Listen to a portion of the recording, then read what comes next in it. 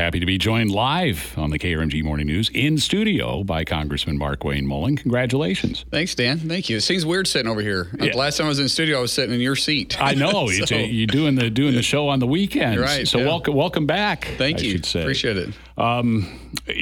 We've talked a lot this morning about the fact that this campaign between you and T.W. Shannon never went negative. Nope. It's one of the few races statewide, at least, that didn't go negative. Sometimes it was the PAC money instead of the candidates themselves slinging the mud. But, I mean, you talked to TW at the very beginning, and you guys kind of decided that's how you were going to go, right? Well, in fact, let's talk about all the way to the open primary, all 13. There was only one or two ads total that went negative, and they were just up for 2 weeks, not on either one of us, but from another candidate. But when we got into the runoff, TW and I both spoke, and we was like, let the voters run. There's a lot of outside money that can be spent in these races, but you can tell these outside money people no. Yeah. I mean, you can't coordinate with them, but you can make it very clear that if you're going to be associated with us, you can't do that. And we TW and I were friends before we got in the race, and our goal was to be friends when we got out of it too. And we talked about it. We actually sat down and visited in Oklahoma City and said, what type of example could we set, being the biggest race in the runoff ticket, right? We're the top of the ticket.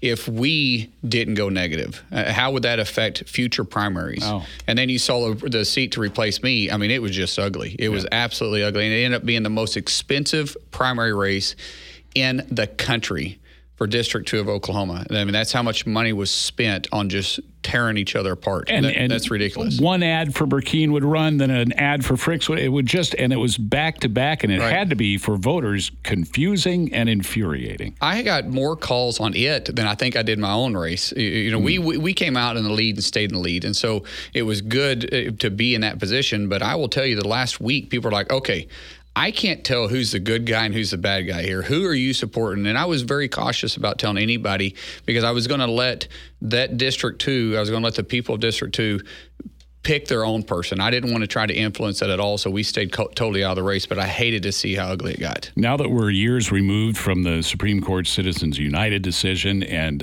20 years out from McCain-Feingold, is it time for some new, serious election campaign reform, and what would you favor? We have to look at this dark money being spent. And we call it, a lot of the media calls it dark money. We call it IEs, independent expenditures.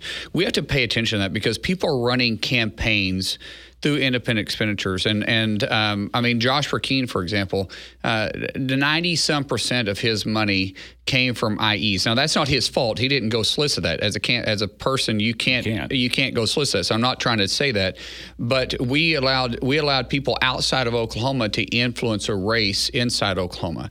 And like I said, not saying anything about Josh. Josh didn't pick that. They chose to pick him. But there's no accountability there. There's no transparency there. And I think it's kind of dangerous when we do that. When we have so much money, we had campaign finances, whereas as myself, I'm limited to only raising $2,900 per election from an individual or a PAC. PAC can do a little bit more than that, but it depends on how they're registered. Right. But an IE is unlimited. You can have one person, you can have one millionaire, one billionaire, dump millions of dollars into one single PAC through an IE with no accountability and no transparency at all, and completely change the narrative of a campaign. And that's what we have to look at. One of the good things, I guess, about running a clean, as you said, clean campaign against T.W. Shannon and vice versa is you really don't have to change the tenor of your campaign going into the general election. Yeah, and that's something we need to be looking at. That's a great point, Dan, because that's something we need to be looking at. We can't be tearing our families apart. I told people last night on the stage, I hate fighting with family. That's what I hate about primaries. And I've been through two pretty tough primaries in my first election for the District 2 of Oklahoma, and now this one, with a lot of people in the race.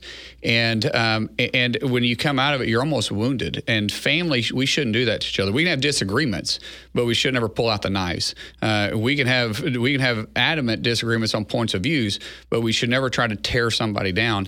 And that's the good thing about where we're at, is that we didn't go negative, but now there's a lot of building that has to be done in Oklahoma, because there's hard feelings there too. Yeah. When you attack somebody that bad, it's not just as easy for Frick's team and supporters to now jump on with Burkeen. It takes a long time to heal that, and we dealt with that in 2012 because it was a really contentious primary, and it took years to heal that.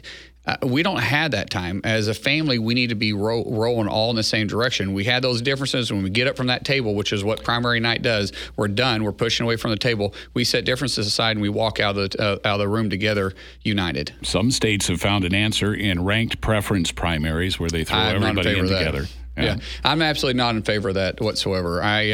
It's hard for someone to go in and rank those people because at that point, so many people, when you go into an election, once you get your team, you're on. You're not paying attention to the other ones. Yeah. So you really don't have time to get in and decide who you're going to support because you're only focused on the one that you're supporting. A lot of things can shake loose. That's why runoffs are unpredictable. In fact, 80% of all runoffs, the person who wins the night of the election, 80% of the time loses the night of the runoff election.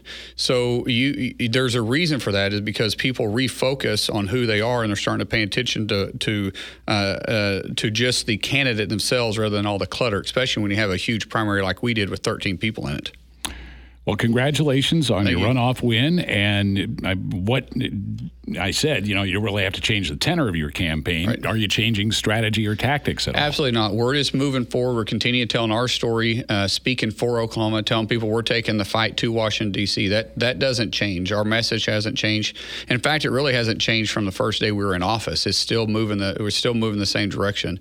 And, we've been very fortunate that Christy and I say that because she's my wife, we've never ran a negative campaign. And I tell people I don't ever want to spend our money on advertising somebody else, good, bad, or indifferent. And by the way, I haven't forgot. I still got some stuff from Air Force One that I'm supposed to bring to you guys. This is my first time to be in studio, but it wasn't planned, and I still have it. I have some napkins and I have some stuff. Remember, I told you I filled my bag up. Well, we'll have to send some of that over to the old partner as well. But, that's right. Good luck as you head toward November 8th, and I'm sure we'll talk again real soon. Dan, I appreciate you having me on. I would have dressed better if I would have known you were coming. Don't you ever worry about that.